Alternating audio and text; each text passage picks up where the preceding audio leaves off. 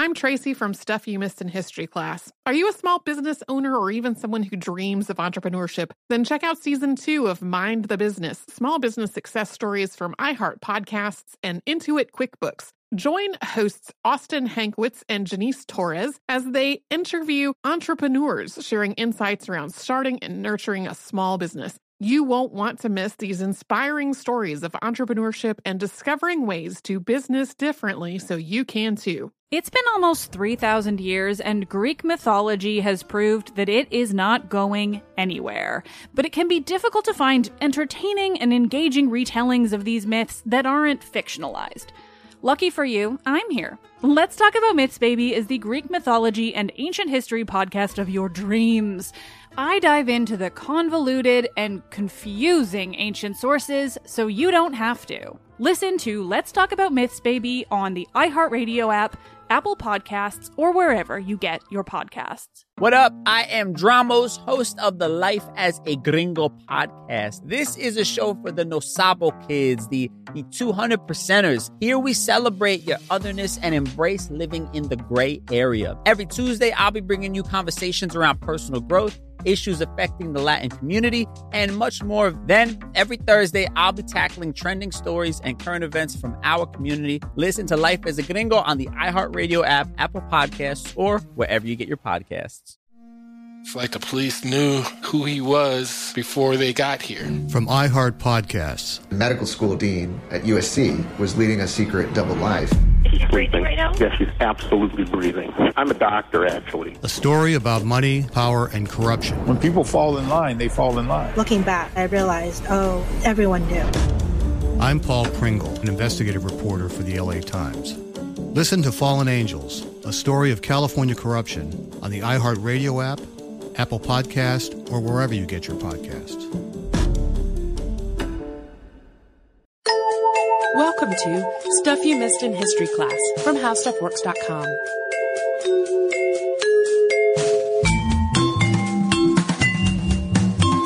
Hello and welcome to the podcast. I'm Holly Fry. And I'm Tracy B. Wilson. And today we're actually doing something a little different. We have an interview, but it is with an old friend of mine who I'm lucky enough to know because he knows a great deal about historical menswear. His name is Jason Merrill. And Jason is one of those people who looks dapper just about any time you see him. He is never ever sloppy. And he knows a lot specifically about gentlemen's accessories. Well, and I'm also really excited. This is yet another thing that you've recorded and I have not heard yet. So I'm extremely excited because so many of our fashion episodes are about women's fashion. So it is great. We're going to have a men's one. And since we are coming up on Halloween, when, people might want to go with the historical look for their costume, and then it's the holiday season where maybe you might want to upgrade your look with a little bit of a historical flair. Perfect time to discuss how all that goes together. Yeah, and this is really just a chat. It's an interview, but it stays very casual. You'll discover early on that Jason and I have known each other a very long time. And it is really full of fascinating little tips and tidbits, so you're going to get a lot of interesting knowledge that you may not have expected. In this first section, we're going to talk a little bit about Jason's backstory and how he got into historical clothing. And there are also some little trivia bits in there, including where ties come from, and how military clothing influenced men's fashion. So let's hit it. So now we have a delightful treat in that we have a special guest, and in studio no less, and it is a good friend of mine, Jason Merrill. Welcome, Jason. Thank you very much. I'm glad to be here. I had a revelation recently that I have known you almost 20 years. Yes. It has been that long. Jason, just to give you a brief backstory, was my husband's roommate when my husband and I met. So Jason and I have known each other for a very long time. And it doesn't seem like it. It seems like I just met you recently because we see so little of each other, sadly. Right. Normally once a year at Dragon Con, and that's about it. If you tape together all of our interactions, it might equal a year. I don't know if you remember this, but we were moving... I was moving out the same day you were moving in. I do. And it was literally passing in the door with boxes. I do remember. It was me and my crazy herd of people. But we have Jason here today not to talk about moving or our history, but instead to talk about something else from history, which is gentlemen's accessories. And he's really kind of a pro because he lives the gentleman's accessory historical lifestyle. I do my best. I try. I think you do well. So first, will you just tell us a little bit about sort of when you got interested in this, and specifically when you got really interested in gentlemen's accessories? Some of it goes back to, this was 98 when my wife Julie and we were getting married, and she was having a dress made. And I already owned a tuxedo. I was not going to wear something I already owned to my wedding. I wanted something fancier. Right. And we both thought that Victorian style was a little more formal than formal. Right. So I had a waistcoat made so I could wear a pocket watch, a little double-breasted waistcoat, and a calf-length velvet frock coat. And as part of that, the seamstress made several waistcoats as samples. And I really liked wearing those waistcoats around due to the reaction that they got. So I was kind of wearing steampunkish type stuff long before that actually became a thing. Right. And then from there, I had some friends that threw a Lolita convention a couple of years ago called Frill. And they wanted to do some gentlemen's programming. And I offered to come in and talk about accessories and how to tie ascots and bow ties and things like that. And in my search for samples, I had been buying lots of things off eBay so I could get a wide variety of items. And I ended up doing a table at the convention because the boyfriends and husbands and what have you had nothing to, it was all frilly dresses and all of that stuff. So I figured, let me give them at least a little oasis in the middle of everything else. Nice. And so from there, I've been looking into, I've started a little sideline where I sell such things. You're a purveyor. I am a purveyor of gentlemen's furnishings. So do you have a favorite era in men's fashion historically?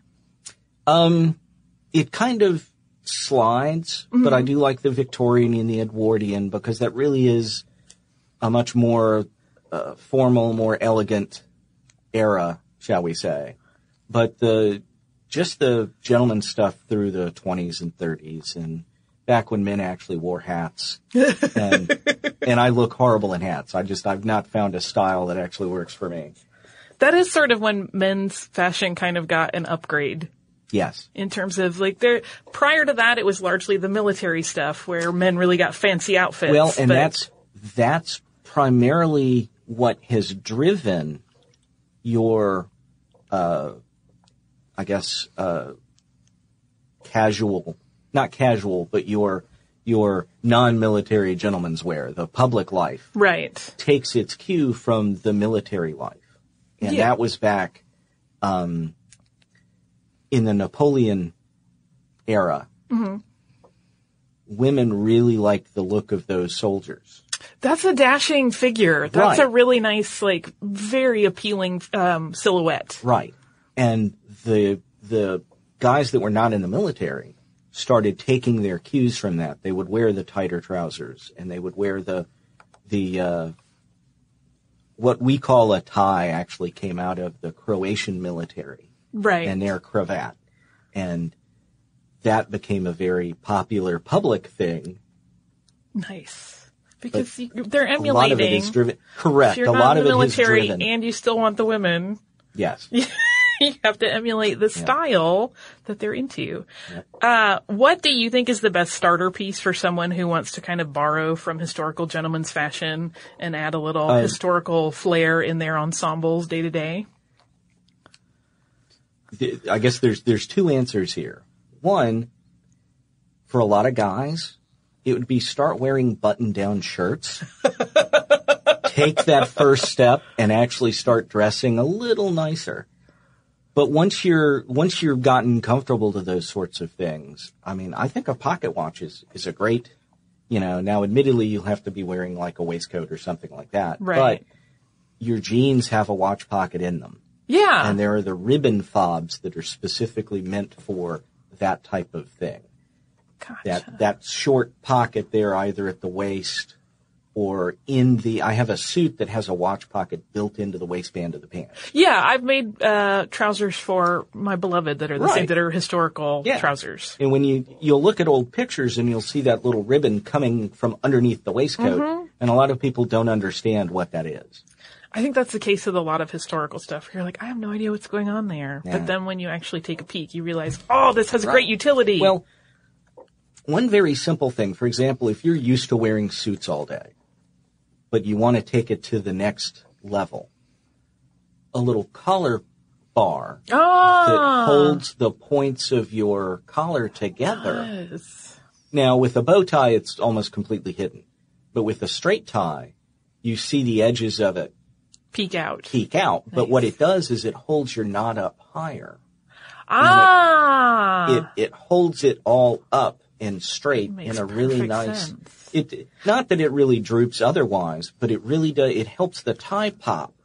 But that little glint of metal on both sides and the fact that it's a tighter, sharper appearance. Yeah, it keeps your collar position so crisp that you kind of can't help but look. One, it makes you look like you have great posture even if you don't. Yes. And two, you just look a little more put together. Yep. I love it. Well, I have to admit, when I put on my suit or even like a waistcoat, it's like putting on armor, you know, and you do want to present your best appearance. You'll straighten up and you'll, you know, it just helps present that united front. See, that's why I like wearing historical corsets. You can actually be slumping, but no one can tell. Right. It's all fixed and held in place. That's the same with a well-fitted waistcoat. One thing that drives me absolutely nuts is seeing gentlemen wearing a waistcoat that is too small. Oh, and it's pulling really awkwardly. It's pulling very awkwardly across the front, but you also have shirt blousing out from underneath. And it's supposed to be this smooth silhouette. Right. Don't do that. Just make sure your shirt's tucked in and your waistcoat actually covers your waist. The whole point of the waistcoat was to hide your waist. So you shouldn't see your belt buckle. You shouldn't see the edge of your shirt poking out on the sides. That's just completely opposite from the purpose of the waistcoat in the first place. Well, you've kind of jumped the line on one of my questions, but you also gave me an idea on another question that I'm going to ask you later. So my next question was going to be, and since we've already covered the shirt sticking out from under the waistcoat, you can go to something else if you want, which is, are there any major pitfalls that newcomers to historical menswear really need to be careful about that they may not naturally think of? Well, fit's very important anyway. Right. And a lot of people just don't understand. You know, the reason why your Hollywood stars look absolutely fantastic in just a t-shirt and jeans is that it's been tailored to them. Yeah. They have shoppers who know their measurements, and they know that if they buy something, for example, if they buy a shirt that fits in the shoulders, you know, across the back, everything else can be taken in and tucked and tailored and what have you. So knowing your measurements and knowing what does fit and what you can get altered means when you start to wear historical stuff, like the waistcoat, you'll know the proper length. You'll know to get something that's not too big, so you're swimming in it, and not too small, that it looks like you're about to bust out any moment. Well, and this gets into that area, and it happens in both menswear and women's wear, where there's a little bit of vanity shrinkage in your measurements. Yes. And some of it is aspirational. Someone will say, ooh, I'm going to drop 5 pounds and then this will fit perfect. But if it takes longer than you think, or if your life gets busy and you can't maintain whatever your eating and exercise regimen is, you've basically, particularly in historical garments, which are usually a little bit pricier if you want to get quality, you have basically spent money on a thing that makes you look like an unhappy sausage. Well, but as an example, I have a vintage suit I bought, and I got it via eBay UK. So it had been custom tailored for someone in the 60s. It happens to fit me perfectly because I've got really weird measurements, and they had really weird measurements, and that's how I got it by auction because nobody else bid on it. Oh, that makes sense. It wouldn't fit them. But when you're having something like that made, you take into account that you're going to drift sizes. Yeah. So the pants have built-in suspenders that are just, elastic and adjustable, but they also have the side adjusters. Mm-hmm. So if your waist slides up a bit or slides down a bit, you have those side adjusters. And when you're buying things like, jeans or a suit these days, it's pretty much that size and that's it. But if you are careful and you know what to look for, you can find them with the side tabs and things like that. One of the things that I had never noticed until recently was, and this is just an odd sideline thing, but James Bond, Dr. No, he always had Sean Connery had his suits made by a guy named Anthony Sinclair. And he had the pants done with the side tabs, so he was never wearing bracers or a belt. But he would button his shoulder holster to the unused button on his pants where these side adjusters were. And I had always seen I remember him buttoning, or unbuttoning his shoulder holster and taking it off. Yeah. And I was wondering what that button was. And then later on, I was reading about his suits, and it's like, of course, that makes perfect sense. Yeah. But I had never, as a kid seeing it, you have no idea. I also just love that there's a place to read about his suits. There's an entire website devoted to the suits of James Bond. Of course there is. And it is a brilliant resource, not just for, what he's wearing, but the history behind the various cuff styles and, why he was wearing this particular type of tuxedo jacket or ensemble at a particular point in time. I love it.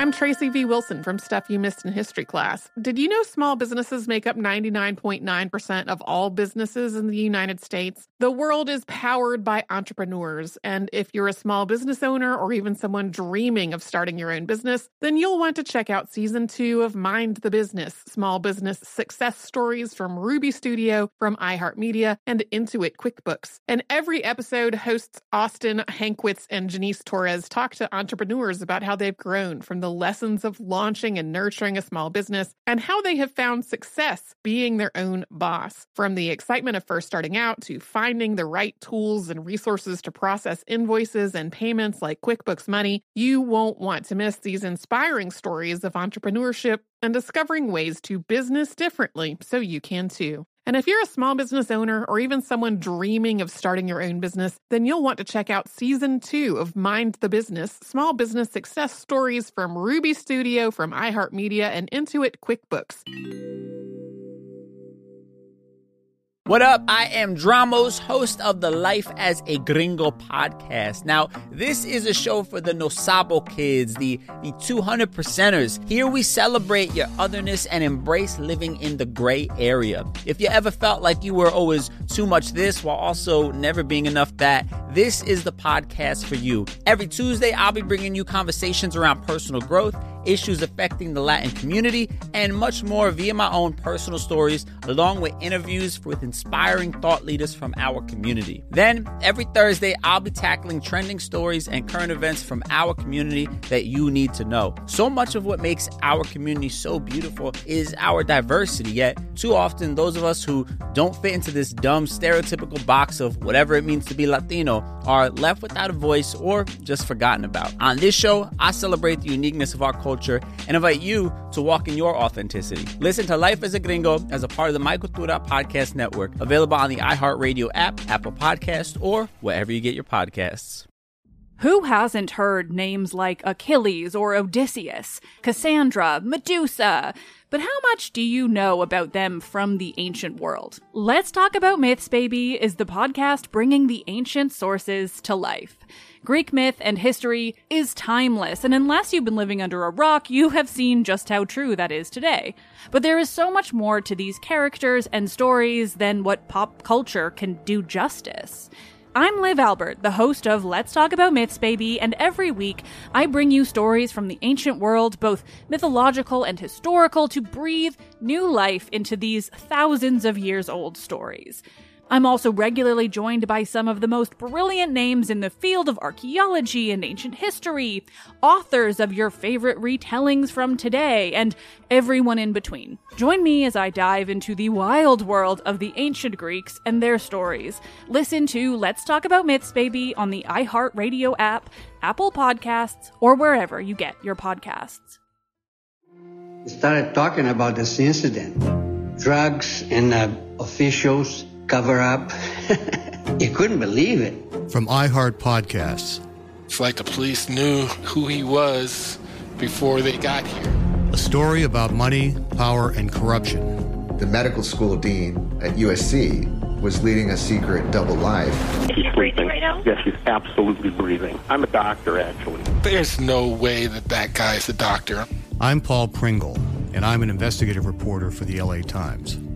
This is the story of an investigation that starts in a hotel room in Pasadena, California, and reaches all the way to the top of two of the most powerful institutions in the city of Los Angeles. When people fall in line, they fall in line. Looking back, I realized, everyone knew. This is Fallen Angels, a story of California corruption. We're always going to have predators. It's the good people who stand by and do nothing that allow them to flourish. Listen to Fallen Angels, a story of California corruption on the iHeart Radio app, Apple Podcast, or wherever you get your podcasts.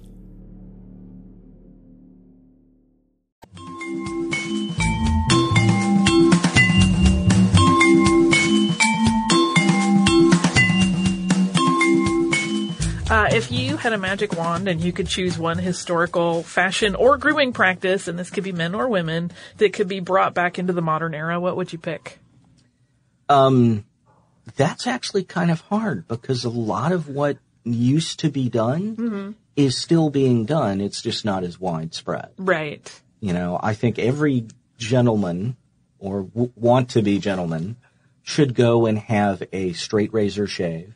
Oh, yeah. Or actually go for the whole package. Find a salon that, get a trim, but get a straight razor shave, the full deal with the hot towels, but get a manicure at the same time. Pamper yourself. I mean, women do it all the time. Guys, we need to do the same thing. And I can't tell you how relaxing it is to have that, the hot towels on your face and just nice and calm, and having a professional shave like that. It helps you realize what you can be doing at home. I mean, when you're a guy who shaves, it's something you're going to do every single day. So you might as well make it something that's enjoyable. Turn it into a bit of a ritual. Nice. And while you don't have to do, say, the hot towel yourself, you can pay attention as they're doing their routine, and you can go, okay, well, they use this pre-shave oil. Maybe I can try that. And I shave with a double-edged safety razor at home, but I do the pre-shave oil. I have a brush. Gotcha. I like experimenting with different types of shaving creams and preparations and what have you. But there's something really comforting about a really, really hot brush and thick lather going on, and it's just. Particularly if it's something where you really like the scent of the shaving cream. Yeah. I mean, that's to help start your day. It's like, okay, this is nice. I had never thought about that, but it makes sense. It is a great ritual, and it's, and I'm with you. I think everybody should get equal pampering opportunities. Yeah. So I love it. Oh, get a nice straight razor shave, gents. So here's an interesting thing. You kind of alluded to this when you mentioned that there are a lot of grooming habits that we've retained over the years. And we know menswear, similarly, has not gone through the same wide swings in terms of trends that women's wear has. We know at no point did you attach cages to your behinds to look huge in the posterior. But we shoved ourselves into pants that were far too tight. We still do that. Yeah, I think we all do. Do you ever feel like you wish that menswear had a little more variety? Like, do you ever feel like you got shafted in terms of your options in historical clothing? Not really. I mean, you could think that, but it's a hard thing to say because there have been attempts at it. Right. And they've just never stuck around because there's nothing like that classic suit. Yeah. Now, they shifted over time. Obviously they're, I guess one of the best examples of casual / sporting items shifting into business wear is the button-down collar. Brooks Brothers brought that over in the 1800s because they saw polo players doing that in England. And they would sew buttons onto their shirts to keep their collars from flapping into their face while they are playing polo. So basically, that's sportswear. But it was now Brooks it's Brothers. considered such fancy pants unicorn clothing option. Correct. Brooks Brothers has made that into a fancy option. And I have to admit, I see, publicity photos of CEOs and they're wearing button-down shirts, and I'm just like shaking my head. You can do so much better. What they need is a little collar bar. Correct. And that would Although, solve that problem. Now that I've got the collar bars, I've also realized the last couple of French cuff shirts that I've bought have very wide spread collars. Oh, and with so the you spread can't collar, use the you bar. can't use it because the collar's meant to be spread. But that means you've got more options for the knots on your ties. There you can go. make it, you can make them a little thicker. You need to balance your length of collar with your Right. tie knot. You need to balance the length of your tie with the lapel on your jacket. Yeah. You don't want a, massive 70s tie with a thin 60s collar. What? You don't? No. Which kind of makes me chuckle, and I'll tell you a side story about, I was working on a video shoot completely unrelated to work as a favor for somebody, and one of our characters had to have his tie, just a regular tie, tied. Any knot will do. There was only one person on the entire cast and crew that could tie a tie. Oh my heavens. I can do them, but it's real sloppy jalopy. It's not really good for film, so we had to call in the pro and have him tie this poor boy's tie. I was going to an event. It was for an anime convention, was throwing a semi-formal. So I was walking up to the event and someone came running up to me and said, "Can you tie a bow tie?" And I'm like, Did you point Yes. at the bow tie you were wearing? well, I was wearing it and I was like, yes, I can. And they brought their friend over and I showed them how to tie the tie. And I ran into them later at a completely different convention and they were like, "Bow tie guy, thank you so much." See, these are not difficult skills, but people They're have not. lost them. It took me forever to learn how to tie a bow tie, and I was doing things a little backwards. And I watched all the videos, and I couldn't figure it out. But then I ran across a vintage diagram on how to tie an ascot. And this is the version of an ascot where you've got the knot in front and you cross, you pull it through and you cross the pieces and you do a tie tack or an ascot pin to hold it all in place. And the way the diagram was done, one side of the tie was white and the other was black. And it was looking at that going, oh, well, here's where I've been doing it wrong. And then I realized I bought basically a casual bow tie because I'd been trying with a black silk black tie. I mean, an actual official black tie. And I tried the casual one and I got it immediately. And I'm like, what's going on here? And I tried a couple of times and I kept getting it. I swapped over to the black tie and it was smaller. Oh, yeah. By about a half an inch. So the tolerances were much less. And I can tie it, but I have to be a little more careful. And I realized that I was trying to poke, one piece through the other, the wrong direction. And that's why it kept just coming apart on me. You just needed a starter tie. Yeah. Like your training wheels tie. And I keep meaning to have a friend make me one that's like that. I want to have an ascot made that has one side white and the other side black, and the same with the bow tie. Oh, that's brilliant. And the same with the long tie, so I can show people how to tie these. That's the panel you need to do at cons, is tie tying. Well, I do a basic gentleman's accessories panel, and then I talk about how to tie ties and ascots and what the differences are and how to do your ascot pin. Because it's not as simple as just sticking it through. You have to go through the front layer. Right. You have to go through the inner layer. You have to go through your shirt. Right. Back out through the shirt. Back out through the inner layer. Right. And then pin it. So a everything lot of people is don't nicely know. in place. Correct. A lot of people either just do it through the tie itself, and therefore it still kind of flaps around, or they'll do it through and they'll poke it right out the front, so you see the pin cap or end cap on the outside of everything. And gotcha. And really, you want just the decorative bit showing and not the utility underpinning. part. Nice. So, I'll diverge a minute. So quickly, the difference between a cravat and a tie and an ascot.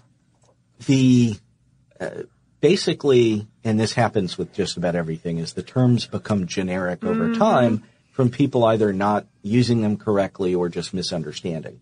But basically, the Croatian original is what gave us the term cravat, which now means just about any type of necktie.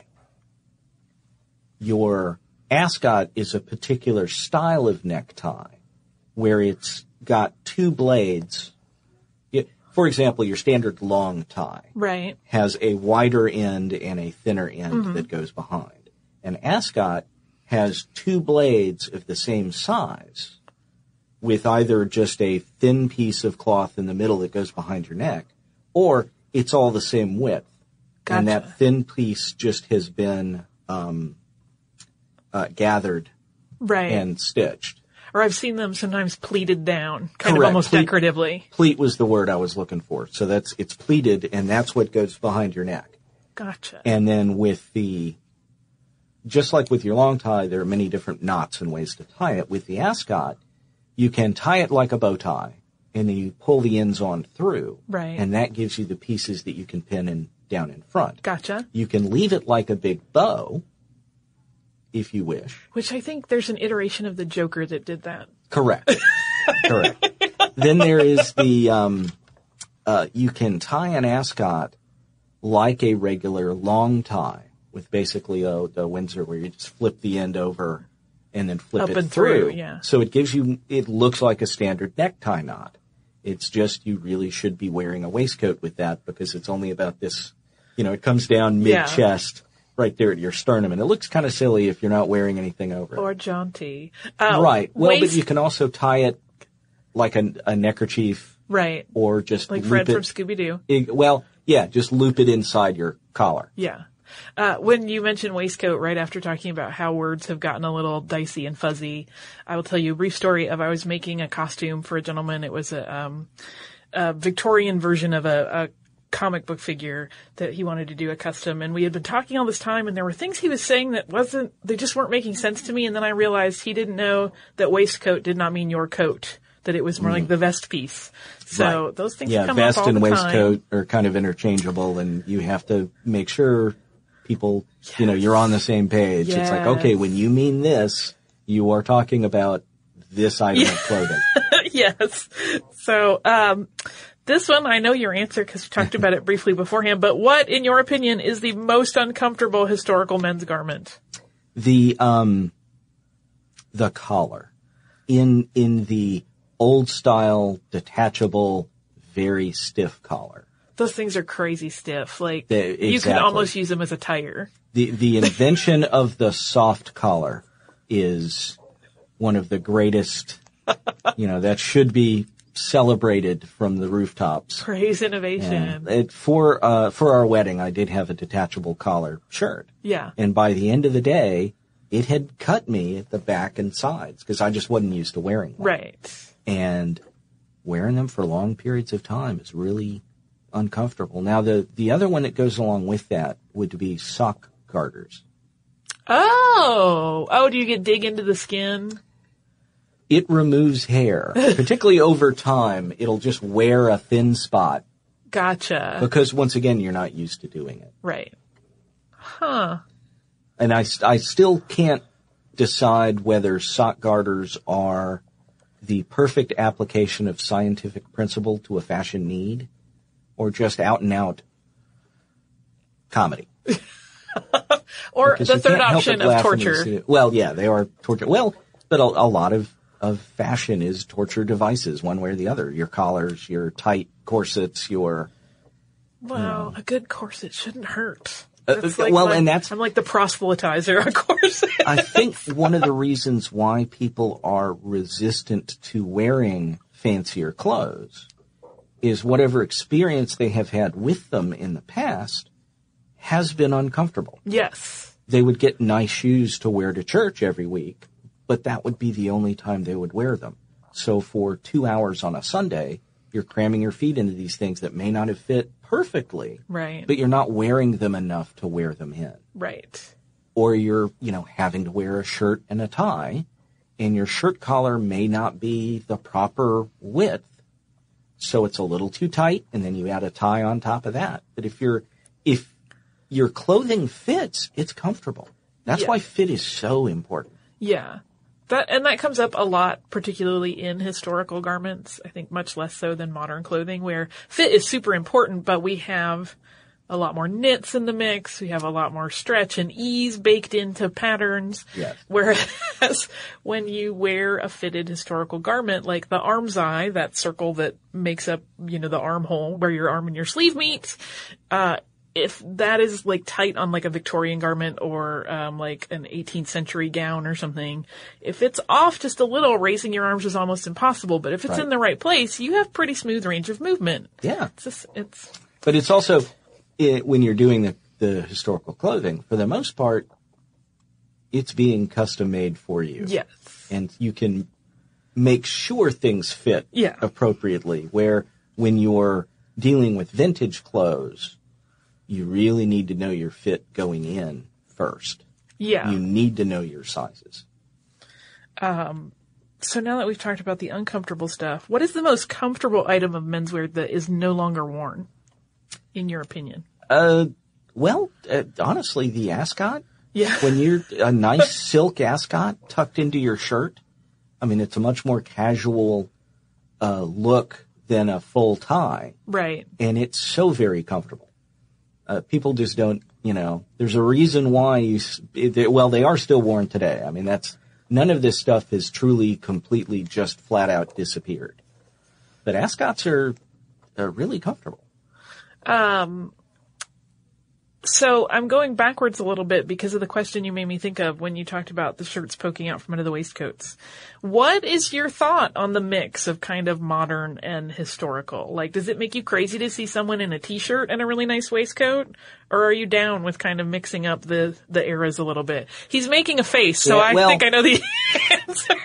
I used to, when I was in college, I would wear t-shirts, like a plain white t-shirt and a waistcoat and things like that. I think it has its place, but you shouldn't be trying to make that more than what it is. Gotcha. That's all a casual look. Right. Now, at the moment, I'm wearing what I tend to wear normally to work, which is a waistcoat, a bow tie, a nice white dress shirt, and nice dress shoes, polishable, black leather shoes. But I'm also wearing dark colored jeans. Yeah. And it's basically, I think the overall rule is that you can add one less formal item to an ensemble. More than one, then it is very much casual. Gotcha. And it depends on where you're going to be wearing this. If you're going out for an evening with friends, that works.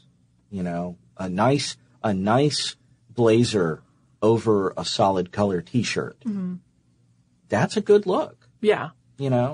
Particularly if it's maybe the t-shirt has like a higher collar, like a mock turtleneck type of thing. But that doesn't work in a situation where you really should be wearing a tie. It's to me, it's situational. I don't mind the mixing, but it depends on how far you're trying to take it. Right. It's not appropriate for all venues. Correct.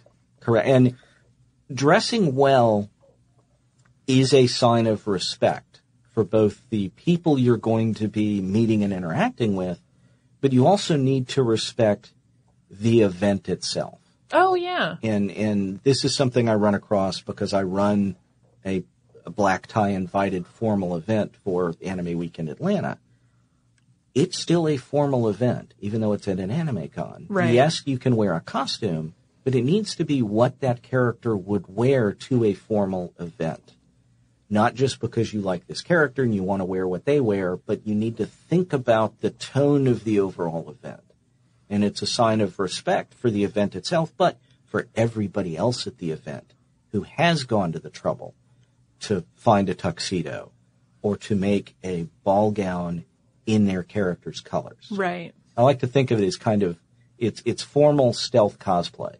You take the colors of your character and you echo them in the clothing you would wear to that event. Just like the Disney Bound, where you go to the park and say you're not actually in a Peter Pan costume, but everything you're wearing is the proper colors to match what Peter Pan would wear. Right. Or Ariel, or, yeah, and I've seen some fantastic examples of that, both for casual clothes for wandering the parks, but also at our formal events. Oh, yeah. Where people find the right, for example, it'll be a black tuxedo, but they'll add the proper color waistcoat and tie and accessories to match their character's colors.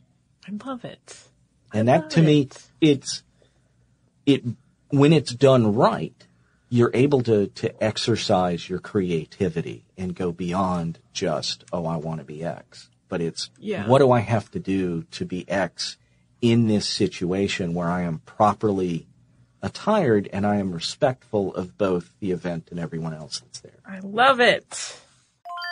I'm Tracy V. Wilson from Stuff You Missed in History Class. Did you know small businesses make up 99.9% of all businesses in the United States? The world is powered by entrepreneurs, and if you're a small business owner or even someone dreaming of starting your own business, then you'll want to check out Season 2 of Mind the Business, Small Business Success Stories from Ruby Studio, from iHeartMedia, and Intuit QuickBooks. And every episode, hosts Austin Hankwitz and Janice Torres talk to entrepreneurs about how they've grown from the lessons of launching and nurturing a small business and how they have found success being their own boss. From the excitement of first starting out to finding the right tools and resources to process invoices and payments like QuickBooks Money, you won't want to miss these inspiring stories of entrepreneurship and discovering ways to business differently so you can too. And if you're a small business owner or even someone dreaming of starting your own business, then you'll want to check out Season 2 of Mind the Business, Small Business Success Stories from Ruby Studio, from iHeartMedia, and Intuit QuickBooks.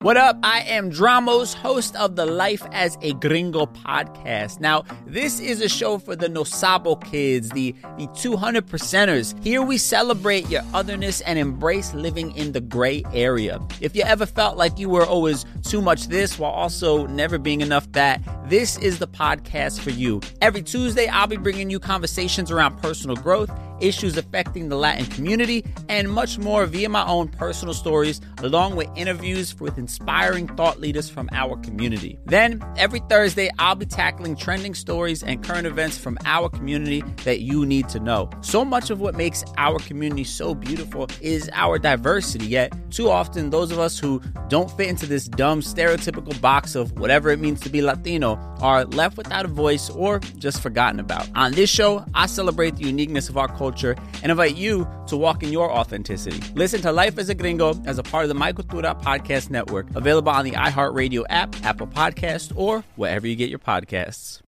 Who hasn't heard names like Achilles or Odysseus, Cassandra, Medusa? But how much do you know about them from the ancient world? Let's Talk About Myths, Baby is the podcast bringing the ancient sources to life. Greek myth and history is timeless, and unless you've been living under a rock, you have seen just how true that is today. But there is so much more to these characters and stories than what pop culture can do justice. I'm Liv Albert, the host of Let's Talk About Myths, Baby, and every week I bring you stories from the ancient world, both mythological and historical, to breathe new life into these thousands of years old stories. I'm also regularly joined by some of the most brilliant names in the field of archaeology and ancient history, authors of your favorite retellings from today, and everyone in between. Join me as I dive into the wild world of the ancient Greeks and their stories. Listen to Let's Talk About Myths, Baby on the iHeartRadio app, Apple Podcasts, or wherever you get your podcasts. Imagine you ask two people the same exact set of 7 questions. I'm Minnie Driver. And this was the idea I set out to explore in my podcast, Mini Questions. This year, we bring a whole new group of guests to answer the same 7 questions, including actress and star of the mega-hit sitcom Friends, Courtney Cox. You can't go around it, so you just go through it. This is a roadblock. It's going to catch you down the road. Go through it. Deal with it. Comedian, writer, and star of the series Catastrophe, Rob Delaney. I shouldn't feel guilty about my son's death. He died of a brain tumor. It's part of what happens when your kid dies. Intellectually, you'll understand that it's not your fault, but you'll still feel guilty. Alt-rock icon Liz Phair. That personal disaster wrote Guyville. So everything comes out of a dead end. And many, many more. Join me on Season 3 of Mini Questions on the iHeartRadio app, Apple Podcasts, or wherever you get your favorite podcasts. 7 questions, limitless answers. I have a question that one of my friends wanted me to ask just because I said, do you have any questions you would ask somebody who's an expert in historical menswear? Yeah. Okay. And he said, what is the actual function of a monocle other than stereotypical shorthand for fancy? Well, I mean, it's eyewear. I mean, it's right. Eyeglasses for, if you have, say, myopia in one eye, you get your prescription for that eye. But a lot of times it's purely for magnification purposes, and you don't wear it. Wearing it all the time is shorthand for fancy, but you don't wear them all the time. Well, I think it's shorthand for cartoon fancy. Yes. Yes. Yeah. If you've ever tried to wear a monocle for any period of time, you understand that doesn't work. It's uncomfortable. They just pop out. Not for driving. Oh, no. Not a corrective lens for driving. No. Now, I have one, but it is just a magnifier. But it's nice to have that, on a loop around your neck. And then when you need it, you just pull it out and it's there. Well, I always wonder, too, if it's someone like me who has equally mediocre vision in both eyes, but I often don't wear corrective lenses because I like the world fuzzy. But there are times when I need a little bit of magnification or, clarity, like if I'm looking at something on during a presentation, then I could use a monocle. Yes. Yes, you could. Or I have a pair of pince-nez. Yeah. And when I got them, I thought that they were just somebody's really weird prescription. And I took them to my eye doctor with the express purpose of asking, could I get my prescription in these? Right. And I could, clean up, and they're missing the cork pieces that go over the nose. Gotcha. But she looked at them and said, no, these are both 3 times magnifiers. This was not someone's everyday wear. This was probably a jeweler or a watchmaker, someone who needed that type of magnification. Gotcha. So I've left them as is, and they are wonderful if I need to read something, and I've got at some point I will need reading glasses. So I've got, I wear the contacts. Trombone a little bit like I am, or you do the... Exactly. Yeah. So, and that's when I'm wearing my contacts or glasses. But I can whip out the pince-nez and read the incredibly tiny fine print. You're trying to see who manufactured something. Right. And you can just pop those out, and they're perfect. Those little identifying numbers on Apple products seem like they're shrinking every year. Yeah. Another question I got from that same friend, my friend Brian, was why did the wristwatch become fashionable over the pocket watch? World War I. There you go. We're done. We're done. Yeah. Now, when you were in the trenches fighting the First World War, it was much easier to take your pocket watch and strap it to your wrist so you could quickly see what time it was rather than fumbling through your pockets. Right. And because the soldiers did it, and private individuals saw that and said, I want to do the same thing. But it was the fact that it was a necessity during the First World War. Gotcha. For people to do that because the only watches you had were the pocket watches. Now, they shifted to, they started making more and more wristwatches, and pocket watches became less popular. But they're still, I'm wearing one now. They're still out there and available and popular, and I like them. I am admittedly kind of breaking a rule because I'm wearing both a pocket watch and a wristwatch. That just means you heart time. How many? Well, right. But I guess it's also one of those fashion rules is you only wear one timepiece, only wear one, just like you would only wear one set of glasses. You would only wear one tie bar. You only wear one tie. There's a certain point of going overboard. Now you can be the bow tie and the multiple clocks guy. Right. Well, I have to admit there have been times when I've been wearing stuff and wanted to demonstrate the different methods of wearing a bow tie. Right. Not a bow tie, but a pocket watch. Mm-hmm. Because I have a single Albert chain on now, which Gotcha. it has a T-bar on one end that fits in your buttonhole. It's got the long chain that leads to the pocket watch that's in a pocket. And then there's a drop on it for a fob. Gotcha. And in this case, it's a vintage watch key that would have been used to wind your watch. Gotcha. This watch doesn't require one, but I've found several examples of these. But you can wear it in your upper pocket. You can wear it in the side pockets on the waistcoat. But then there are so many different types of chains. You've got a double Albert where you've got two long chains where you would attach like a pocket knife or some other item on the other side. And you would still have the T-bar in the middle. There are long chains that you would just thread through your button.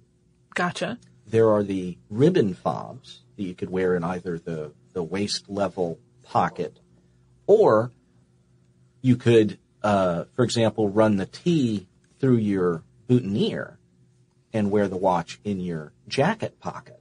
Oh, I don't think I've ever seen that done before. I'm sure I haven't. I bet I haven't noticed it. Gomez Addams. He would wear now his I watch. feel like a fool. Well, I never realized that, but there's at least one example where he and Morticia are dancing. Uh-huh. And he is dancing so exuberantly that his pocket watch flips out of his jacket pocket and is just dangling there. But I'd always wondered what that little chain was, and then I saw him dancing.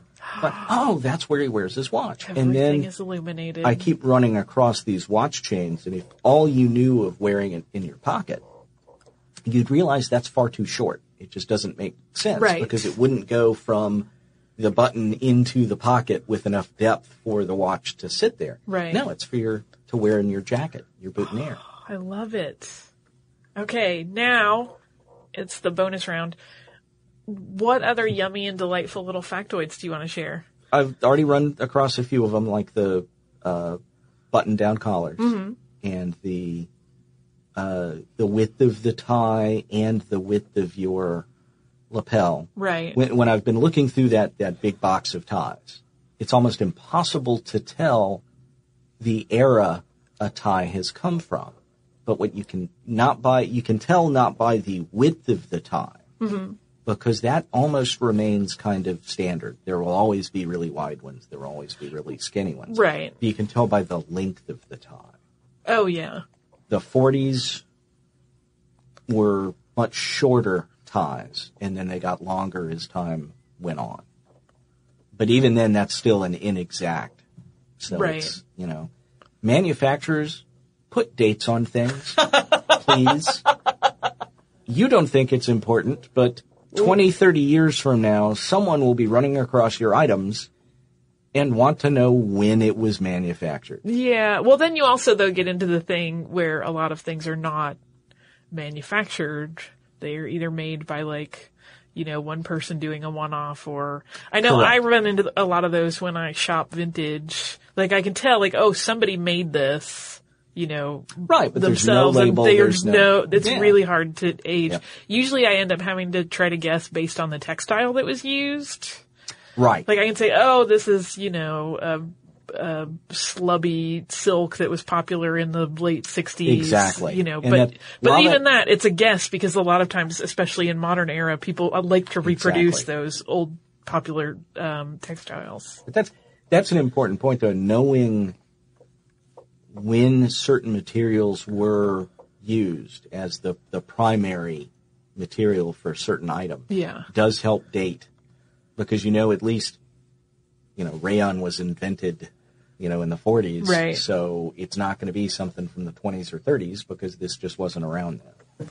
Or actually, rayon was probably invented earlier than that. But I don't know. I associate it start with 40s, 50s, but I have no basis for that. That's just my brain shuffling stuff around. So don't take any of that as of course not. as accurate. Do you ever go bananas when people are mixy-matchy with their eras, even if it's all historical? Does it bug you? I mean, let's say outside of, they're not trying to represent, I'm Victorian and they clearly have on something that's out of time, but just in general, if their style is vintage old and they mix too many periods, does it make you cuckoo? A little bit. I mean, for example, and this is mainly not knowing what they really are or how to wear them. Right. But seeing people wear really thick neckties as if they are ascots. Just looks odd. I don't know if I've ever seen that, but now I'm going to keep an eye out. Yeah. And the other thing is, I have seen people wear it's, I've heard it referred to as different things, but I know it as a stock. And that's your neck cloth. Right. It's just really, really, really, really long. Right. And you wrap it around your neck a couple of times. Right. And if you only wrap it, say, twice, you get a really big bow. If you wrap it 3 times, you get a smaller bow. There are many different things you can do with it. But what you shouldn't do is just wrap it around once and loop it over like it's an ascot to tuck into your collar. Oh. Because then you have a piece that goes down to about your knees that you're having to stuff inside your shirt. Because I had to help somebody with that because they thought it was just an ascot, but it just seemed wrong to them because it was too long. And it's like, well, that's because it is. You're supposed to wear it this particular way, but they didn't want to loop it around their, they didn't like things on their neck like that. So it's like, well, here's something you can do to wear it and not be as tight with it, but it's also not, you're not having to stuff it down and wrap it around your waist. Right. Out of the way. That's like maybe the big piece of wisdom, right? Like let logic be your guide. If it seems really funky, you're probably doing it wrong. Yes. And then take that step back and maybe try and do a little bit of research and take a look. I mean, but a big problem is people selling things. Oh yeah. Mislabeled because they don't understand what they are. I can't tell you how many cufflinks I have run across. And those are air quotes with my fingers. Yeah. That are actually shirt studs. Because they have, there's a certain style of shirt stud that has a long piece behind the stud that's got a little spring-loaded bit. Those are studs to hold your shirt together or your waistcoat together. They are not cufflinks. They don't work as cufflinks. If you even try them once as cufflinks, you will understand, this must be something else. My sleeve is real flappy. And yet, you will find them all over eBay and Etsy and other, in antique stores labeled as cufflinks. And they're actually studs. That's one of the things that even got me into buying things as examples. Because when I was trying to find items for myself, I kept finding things mislabeled and misidentified. Right. Like a very long stock / neck cloth sold as an ascot. Well, ascots are one thing. Right. They're the double-bladed. A stock has no blades. It's just one really long piece of cloth. Right. And those have been around forever. Exactly. I mean, if you look at colonial wear, if you look at European Rococo era, they're floating about like air. Yeah. And they really look great. Yeah. But you have to learn how to wear them in time. I finally bought myself one that's kind of a lavenderish, a light purple, just so I could learn how to play with it. And it's, you can do all manner of bows. You can still do a standard, you can loop it around your neck a couple of times, but you can do any kind of knot once you've done that. Right. And they are, I guess, more Regency era, but they definitely add a certain amount of class to whatever you're wearing. I love it. Jason, thank you so much for sharing all of your vast knowledge with us. And I know that's not actually all of it. There's tons more. Well, this was fun. I'm glad to have the chance. Where can people find you? I run a company called Blackbird Finery, and we're at blackbirdfinery.com, and I'm on Etsy and Facebook. My sideline is Blackbird Finery, and I occasionally do shows here in town, like the Speakeasy Electro Swing or any steampunk events. And I will be joining with some other folks to vend at the Sunday in the Park at Oakland Cemetery in October. Oh, which is spectacular. I'm missing it this year. I keep always getting scheduled out of town when it happens. I've never been. It's but beautiful. My friends approached me to we're going to get a couple of tents. And so I'll have the gentleman's accessories. I have a friend who sells shaving gear. Oh, so fun. And so he and I are going to share a tent. And then there's some other, both women's jewelry and handmade soaps and candles and things like that. I love it. And I'm super bummed I was missing it. I was already bummed, but, duty calls. In any case, Jason, thank you so much. What a treat for us to get to hang out with somebody who's a pro on this stuff. All right, well, thank you very much. I love it. And with that, we'll bid you adieu.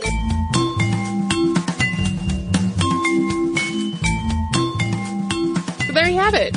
If you have thought about venturing into vintage dressing, maybe this will give you some ideas and inspiration. And if you've been dabbling in historical clothing, we hope this has given you some new ideas. Holly, do you also have listener mail to top all this off? I do indeed. And I also want to mention to our listeners that in the show notes, that fabulous James Bond website where they talk about his suits in detail, and serious detail about like the tailoring and who did it, that is going to be in our show notes. So never fear. My listener mail is from our listener Renata. And she says, "Hi, Tracy and Holly. I have been a listener to your podcast since the past year, and I absolutely love it. But this episode was particularly exciting to hear." She is referring to the pastry war. She says, "The reason behind that is that I'm Mexican and I also live in Veracruz. I enjoyed a lot listening to this again since I studied the pastry war in high school, and I haven't revisited that bit of history again until now. And I actually didn't know all that you mentioned about Santa Anna's leg. Also, hearing my hometown mentioned in your podcast was amusing and kind of surreal since you rarely hear of Veracruz outside of Mexico's news. I actually visit San Juan de Ulúa, which I always worry that I'm pronouncing terribly, that's my note, fairly often since it is now a museum and one of the tourist highlights of Veracruz. So every time someone comes to visit me, I take them there.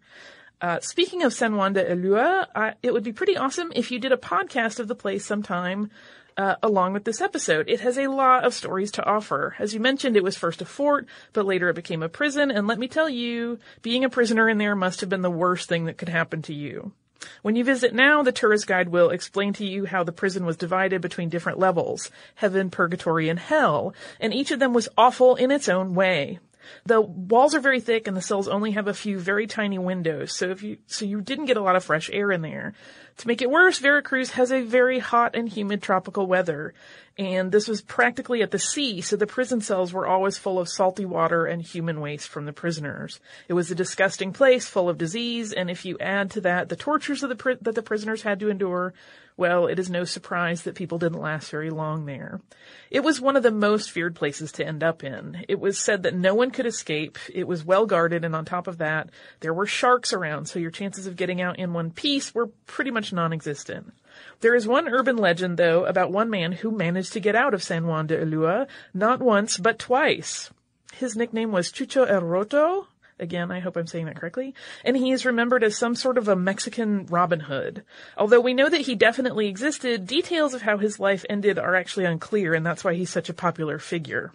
Anyway, I just wanted to share all this with you just to show how very excited I was with this episode. If you didn't know this little bit of history that I shared, I hope you find it interesting, and maybe it encourages you to put it on the maybe we'll do an episode on this someday list. And if you did know, I'm sorry for the long email. I did not know. I had never heard that story before, and it does sound really fascinating, so I do kind of want to look into it. Thank you, Renata, for like a local take on something that we talked about in the episode. We don't always get those, particularly when they are outside of the U.S. So that's some cool insight into sort of that prison and then fortress's place in the bigger story of Mexican history. If you would like to write to us, you can absolutely do that, and you should. You can do that at historypodcast@howstuffworks.com. You can connect with us on Facebook at facebook.com/missedinhistory, on Twitter at missedinhistory, at pinterest.com/missedinhistory, at missedinhistory.tumblr.com, and on Instagram at missedinhistory. If you would like to visit our parent company, you can do that. That is howstuffworks.com. You can research almost anything you can think of there. If you would like to visit us at our little corner of the World Wide Web, that is at missedinhistory.com. You will find show notes and an archive of every episode that has ever happened, and the occasional other goodie. So we encourage you, come visit us at missedinhistory.com and at howstuffworks.com. For more on this and thousands of other topics, visit howstuffworks.com.